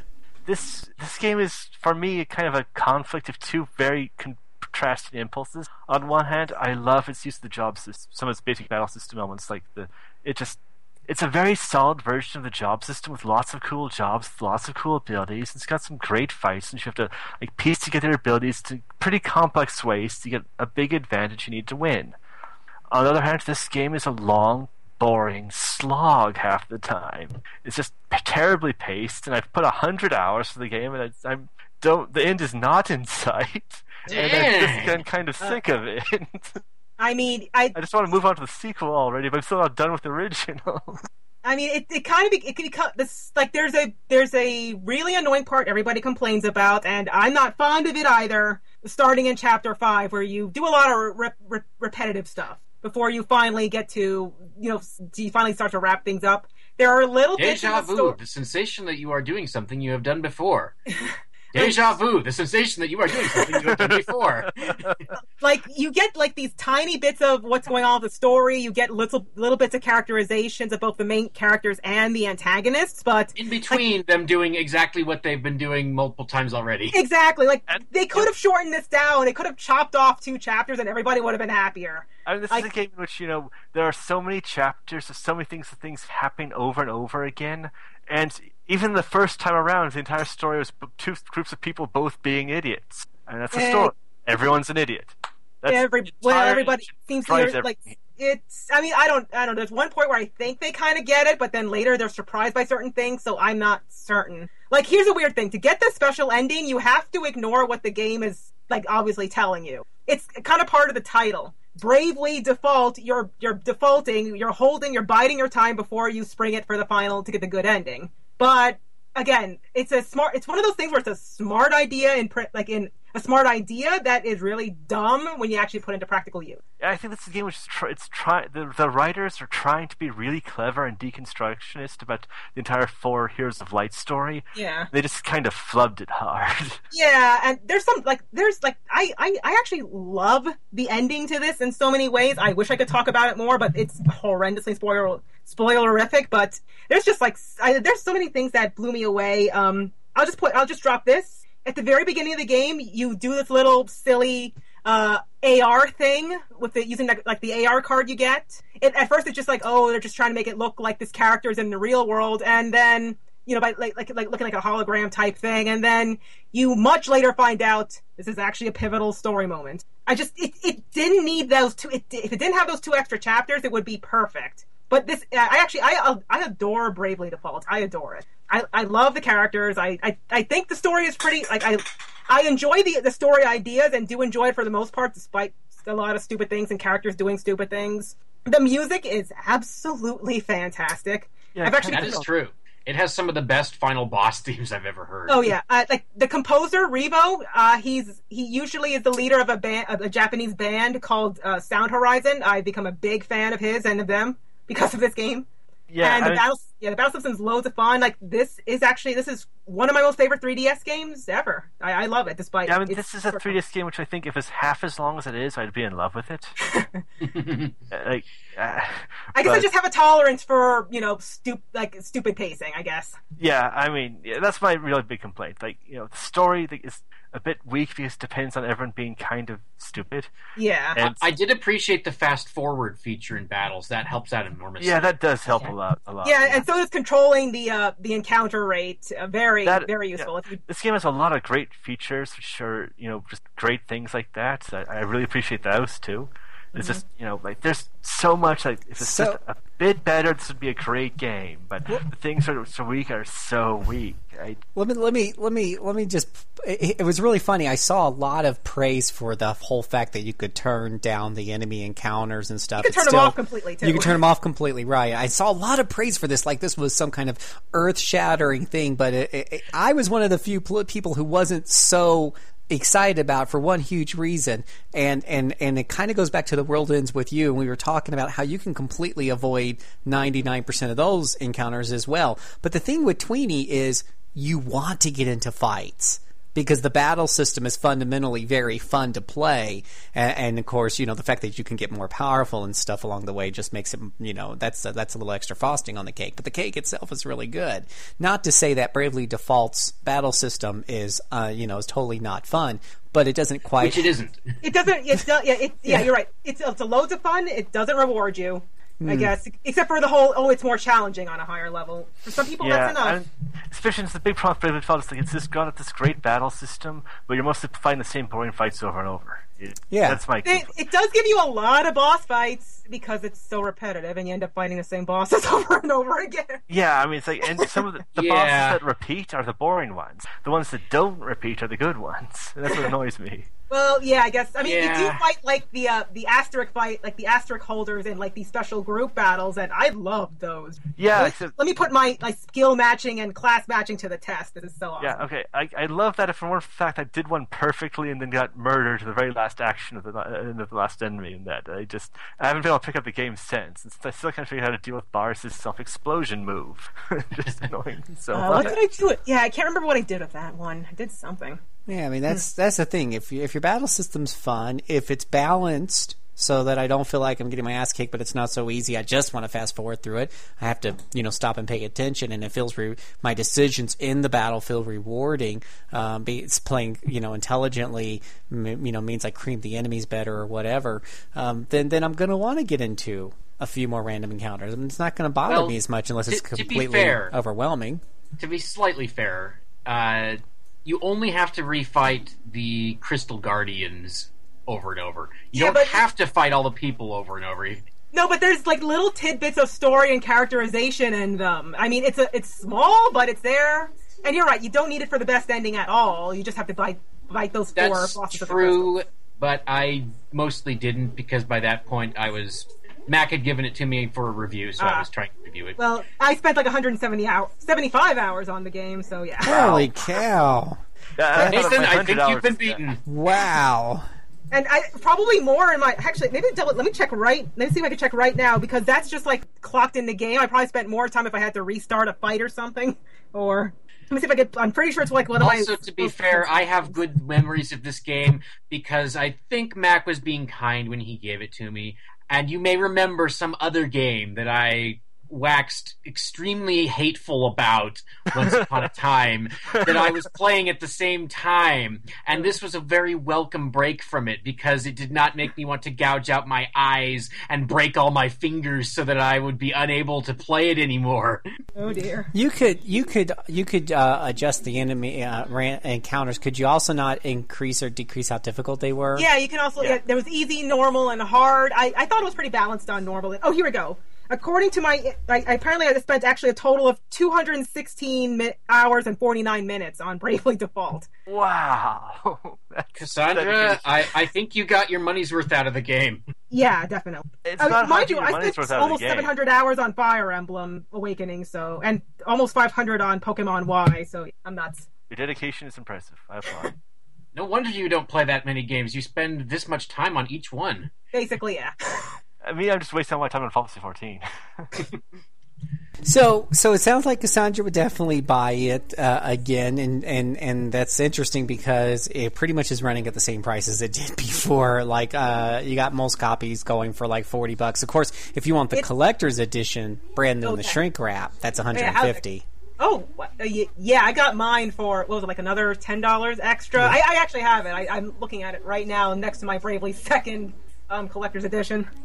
So, what about you, Nathan? You kind of sound like you're on the fence. Would you recommend that to a friend or something? Honestly, I'd recommend playing this game. It's a good game. It does a lot of things. It's very clever, good battle system. You can probably get like 50 to 70 hours out of it without complaint. It's just, you might not finish it in that time. If you want to finish it, it can be a little bit of a slog. So. Like I thought it was worth it for the ending and for I thought everything like summed up pretty good with a bit of a sort of one sore spot because of that repetition.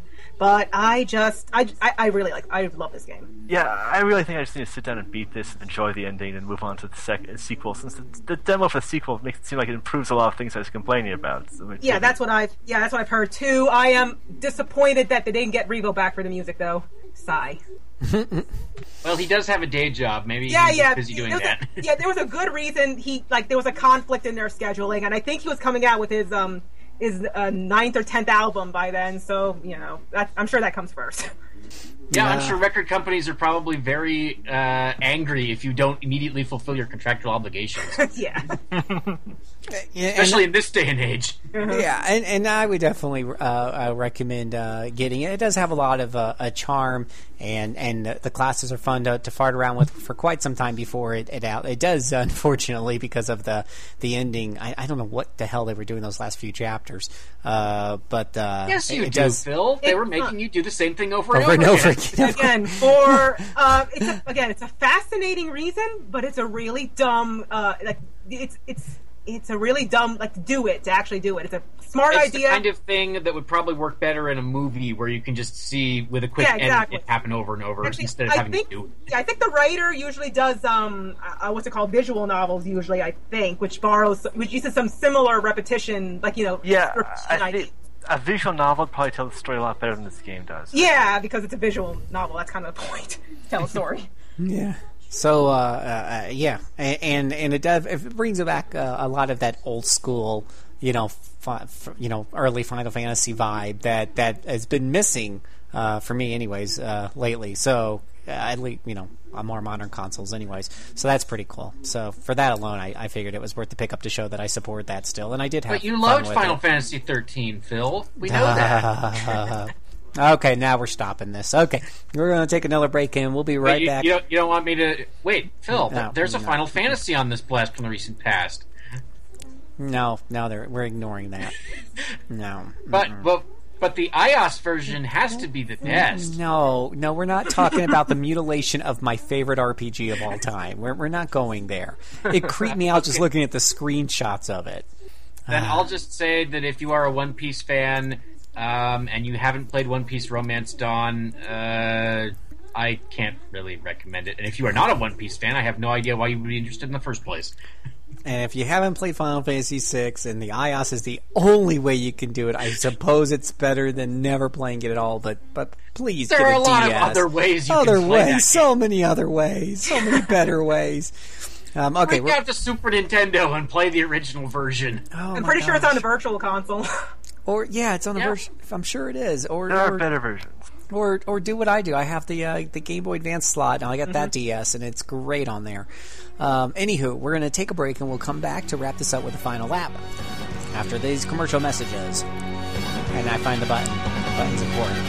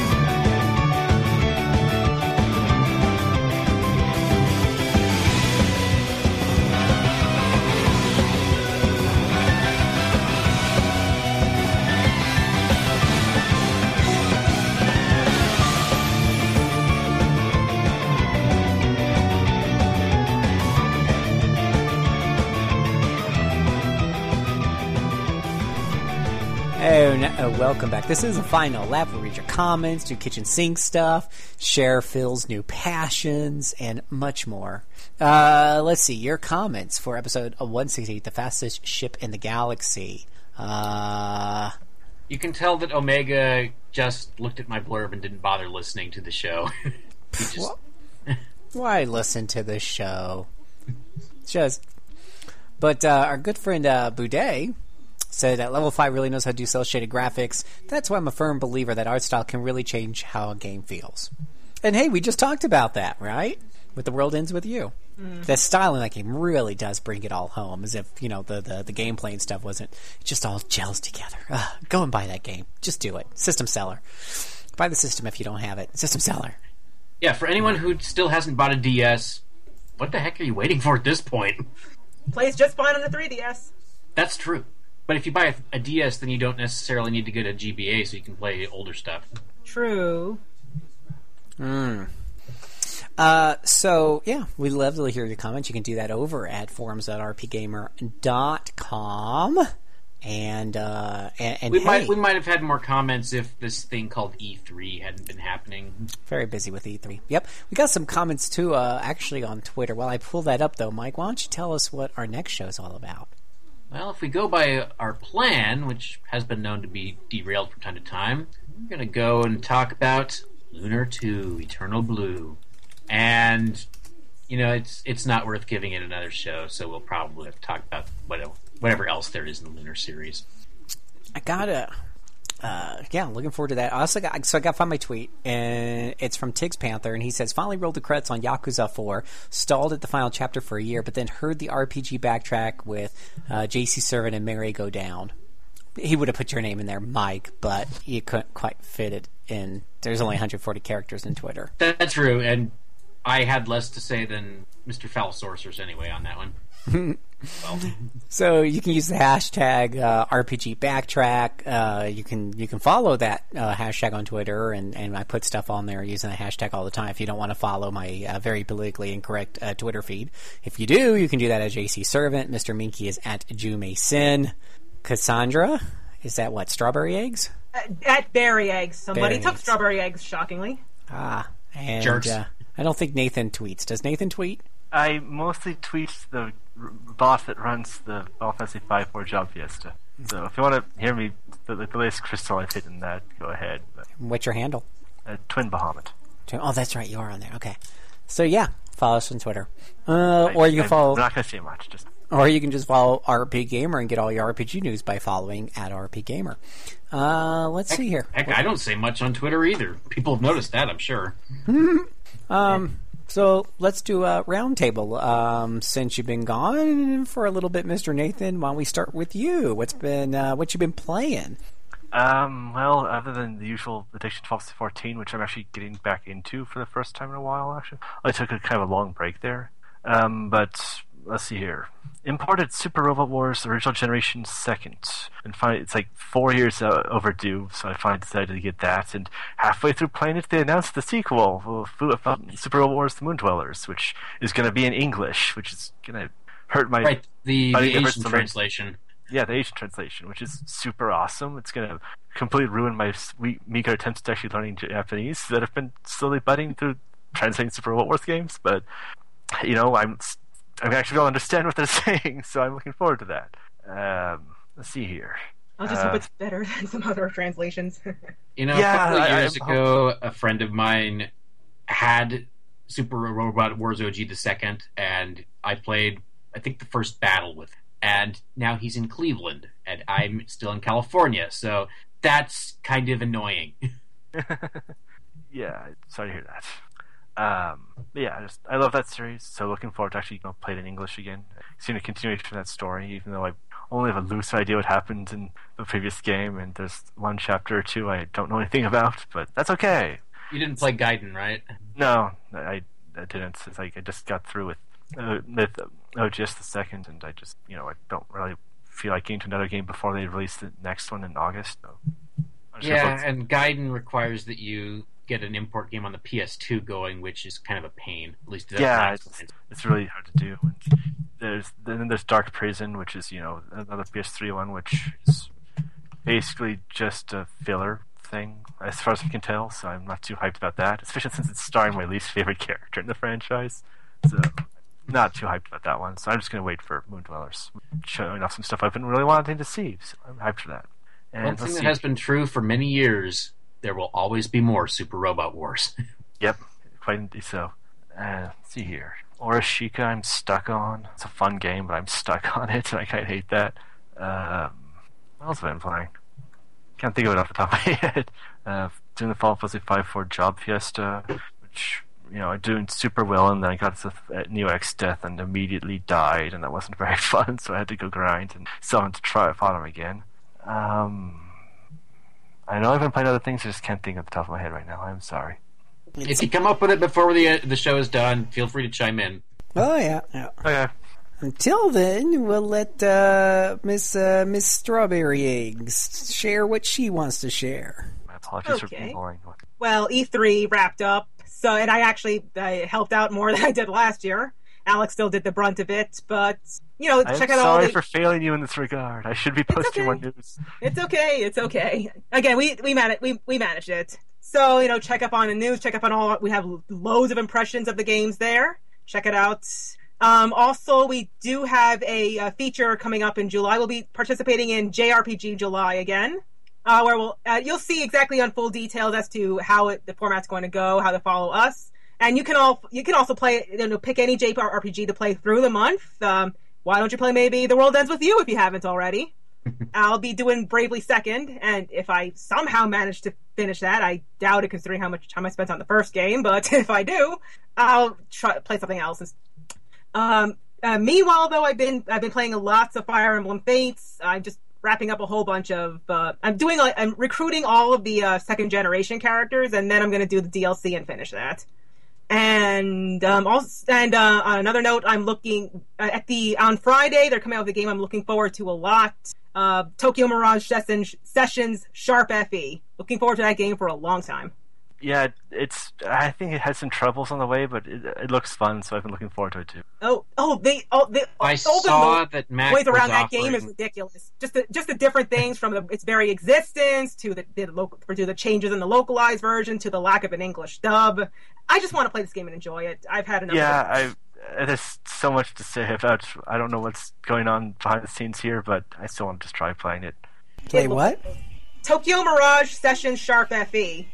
If you recognize it as the game that started as a Shin Megami Tensei and Fire Emblem crossover and then took it in a completely different direction than everybody was expecting.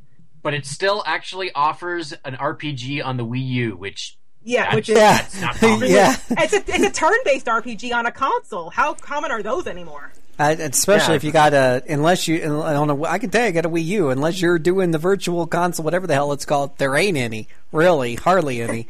No, I mean, on the PlayStation 4, you've got basically Atelier games and those ones with the girls representing the different consoles. Neptunia, yeah. There's your two choices, and you can throw in Disgaea if you consider that, but it's more of a strategy. But yeah, they're a rare breed. Yeah, so it's here, and it looks like loads of fun. I like the look of the combos and the doing tons of damage, and it's supposed to be a challenging game, not in an unfair way, but challenging. Which again, Fire Emblem and the Megami Tensei series, those are both challenging series. This is not surprising. And there you go. I'm done. All right, how about you, Mr. Mankey? Well, I actually have to write a review for something Grand Kingdom. I got that. I had just downloaded it when we were last recorded, and I was able to blitz through. This game seems to be oddly structured. It looks like I finished the entire story mode, but then when I completed it, it tells me something about, here are more campaigns available for you. So now I discover, oh, hey, look, there's more. But I got the credits. It gave me an ending of sorts, so I'm going to review it, and I'll append it later if it turns out that this extra content turns out to be so much more substantial that it changes my view. Grand Kingdom. I enjoyed it for the most part. It's kind of a tactical game using a board game setup. You move your piece around the board while other pieces are moving around. There are things in the way that you have to deal with. And when you get into a fight, it looks like Guardian Heroes, almost. I enjoyed it. And I'll get my thoughts into a little better order for the review, of course. Just saying, This was pretty good, and you should go buy it. Does not make for a very good review by our standards. Might fall a little short of our word requirement. Yeah. But just going into an explanation of every single mechanic right now seems kind of dry and dull, and I'd rather not. Because I do have to write the review where I'm going to have to do that anyway. Let's see what else. I played a little more Borderlands 2. I love that game. Except for the fact that I got into... Once you've beaten it twice, then you get into something called Ultimate Vault Hunter mode, where the enemies all scale with you and they all take forever to kill because their HP meters are just ridiculous. And I tried going back for one more achievement, which involved killing something called Terramorphous the Invincible. And Terramorphous is a jerk because it likes to knock me off the side of the cliff, and that's just annoying. So I may not be able to get that achievement. Oh, woe is me. I don't know. About the only discovery I made was that I rewatched Ratatouille, and you know what? That's still a really good movie. That's probably the best movie I've ever seen with rats in the lead. I liked it too. I last saw it 9 years ago in the theater. Booted it up over the weekend, and yeah, it seems simple until you see just how badly this sort of thing can be done. Yeah, that's about all I've got, unless you want to talk about X-Men Apocalypse, Phil, which I'm sure you went out and saw the theater because you just can't get enough X-Men movies. Nah, I'm a few X-Men movies behind. I don't know. Ever since they ditched Patrick Stewart, it's just not the same anymore. He was in Days of Future Past. Yeah, sort of. Anyway, so speaking of E3 and stuff, there's a few things I saw that were kind of interesting, but on the RPG format, not a metric ton, but there's one thing that absolutely, we talk about the style of The World Ends With You and the such, and along the other line, there was just one small snippet that caught my eye, and that was Persona 5. And so I did a search, and I found that there was, in fact, a full E3 2016 trailer made for E3 2016 for Persona. There's been other trailers, but I want to see the newest, latest, and greatest, showing some of the gameplay and stuff. And oh my gosh, that game just looks so bloody awesome. And it just looks gorgeous, and it's going to be turn-based, and it's not going to be complete fan service on the PS4, because that's pretty much all we get nowadays. So I'm like super excited. And I'm like, wow, this is really cool. So I'm like, wait a minute, I haven't actually sat down and gotten very far in Persona 3 or 4. And we all know the first couple don't count. So I immediately jumped on my PlayStation and jumped into, after asking on Twitter what people thought about, because I have both the FES on the PlayStation 2 and I've got the PSP PlayStation 3 portable version. And so I asked some people and got some feedback, and ultimately decided to go ahead and do the PlayStation 2 version, which unfortunately you don't get to control your team members, which does aggravate me. That was almost just the big thing that make me do the portable, aside from portability. I like that though. I like that as the Persona 3. It's personality. Oh yeah, real personality when I stick what's-her-face onto support heal, and Akihiko, whatever his name is down to like 40 hit points, and she doesn't heal! There's her personality is that she doesn't have a brain, but for the most part the AI does a pretty good job, but there's just sometimes where you're just like, really woman? Really? Or really dude? And you just want to slap him upside the head. But what I did to especially knowing it's a Shin Megami Tensei game, and people who listen to RPG Backtrack have heard me tell the story about how Shin Megami Tensei Strange Journey beat me. I didn't beat it, it beat me. So knowing the famous SMT difficulty level and the fact I couldn't control its other two party members and have that level of strategy, I'm playing it on easy, and I've already cleared the first block. And got through the first month, and that on easy, it really is easy. I didn't even heal through the last at all in the last boss fight. So, but it is really cool going through the story and doing all the different decisions and going through the social interactions, and that game's oozing with style. And then a few days later, when I was out on the road, I'm like, let me get 4 going at the same time, and I got Persona 4 Golden on the Vita, and holy freaking cow! If you've got, I don't know if this is just because I got the first generation of Vita, which has the OLED. I think that's what it's called, OLED or LCD or whatever. It's got the brighter, more prettier screen. The newer ones don't look quite as good as they were trying to save a few bucks, from what I understand. But holy shanukas. holy shiitake mushrooms. It is so bright, so beautiful. The colors are so vibrant they can only be described as fluorescent. And then with the music and the motion, the animation, it is just so stylish. Only Persona 5 looks better in this generation. So, in my opinion, it's just really, really stylish, and it's a lot of fun. I've already gotten through a few weeks on that and see where they've added some depth to like the fusions and the such, and so yeah, I'm on my Persona kick because Persona 5 comes out mid-February. I understand, give or take, in 2017. So I will have these. Yeah, I will have these too. I'm on a mission. These things are gonna be beat by then, if not well before. It's gonna happen. It's gonna happen. If I have to quit, if I have to take like 2 weeks of unpaid leave, it will happen. It's gonna go down. Considering their length. Well, considering I stick them on, I consider I put them on easy, so I'm pretty sure I'm gonna be able to cakewalk. Hopefully, cakewalk through it. So we'll see. So yeah, I'm super excited. Working my way through those games. What else? I don't know. I don't think a whole lot else because I took everything out of everything and put in Persona games and everything. So I was playing a lot of Dynasty Warriors and Samurai Warriors. Mindless beating up crap is always fun. Anywho, guess that's about it then. Guess we'll wrap it up. Yep, that's what we'll do. We'll wrap it up. We'll remind you that RPG Backtrack is a production of RPGamer.com, your home for news, reviews, and home to the best gaming community on the net. So, speaking of E3 and stuff, we're the place to be at. Really, boys and girls, you don't care about some new God of War game coming out or Gears of War, whatever the hell it's called. Those are boring. You want to know what's going on with real role-playing games, you need to be following. Like Halo. Like Halo. Are we covering that? Tell me we're not covering that, Minky. No, we're not. Okay. Lord only knows we found some other shooter games because they had some RPG mechanics somewhere in it. Hey, Phil. You've played Borderlands 2. Would you say it deserves to be covered by us? Yeah, you know what? I've been playing Borderlands 2. I can tell you that when you can sit there and not have any effect because you're too low a level, then it definitely has an RPG mechanic to it. Oh, jeez. Well, better than yet another zombie game, I guess.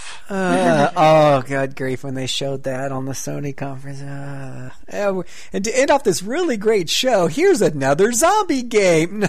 No, please make it stop. Wait, I can come up with one. How about you play as the zombie? Hey, wouldn't that be kind of different? That would be pretty funny. Oh, real quick though, I will mention. Speaking of bright colors, beautiful and stylized, along those lines, Odin Sphere. Holy crap, I got that one. I had on pre-order. PlayStation 4. Probably mentioned it last show, but damn, it looks good. Beautiful game. We're actually talking about upgrading the TV just to fully enjoy it. So anyhow, I digress. But yeah, we had tons of really great E3 coverage, a really hard-working team bringing you RPG-focused news, and a lot of stuff like, for example, Spellforce 3 impressions from E3. I've played Spellforce 3. It's that RTS RPG blend, and no one else was covering. I follow a lot of different websites. There's just a ton of stuff on there. You got to go and check it out. So. Of course, we have Final Fantasy 15 because everyone's talking. But other RPGs Wait, Phil. Here's something that actually would fall under our rubric: Final Fantasy 12, the Zodiac Edition. Oh yeah. Oh, that was exciting. Yeah, that's not a speaker of Final Fantasy 12 in my present. Please. Oh right. You're not the biggest fan. But Nathan, this is the new version that you never got to play. I'm sure this will make every difference in the world, and you will think it's awesome now that these changes, which only Japan has been able to experience before, are given to you. There's like classes and stuff. Zodiac job system means it is now up to the quality of Final Fantasy 1's job system. Yeah. I'm so impressed. Sometimes you just got to go. Nathan. Sometimes you got to go back to the basics. That was kind of like our conversation about. We had a bit of on our forums. We had a bit of conversation about D&D 5th Edition, which came out about a year ago, and now I've been playing it for a few months. They kind of went back to First Edition. My friend and I sat down. We started playing a few games together, and we're like, "Damn, this is First Edition. Dang, this is First Edition. Dang, this is First Edition." They got rid of a lot of the crap. Don't get me wrong, but anywho, sometimes you got to go back to your roots. But anyway, check it out. Tons and tons of really awesome stuff going on, E3 coverage-wise at rpgamer.com. And we got lots of other podcasts on there. I'm sure that we had a really long E3 RPG cast, for example. Can almost bet on it. So go and check it out. I don't know if one's popped up yet, but that's probably because Chris and Anna went to the show, so they had to get home and start recording it. There you go. So check it out at rpgamer.com. And guess you could put us to bed, Mr. Miki. Well, I should probably extol the virtues of being ambidextrous or able to focus on things with both eyes at the same time, because that will help you out a lot when you're starting to learn the World's Endless Youth's battle system. Yeah, that's all I got for now. Good night.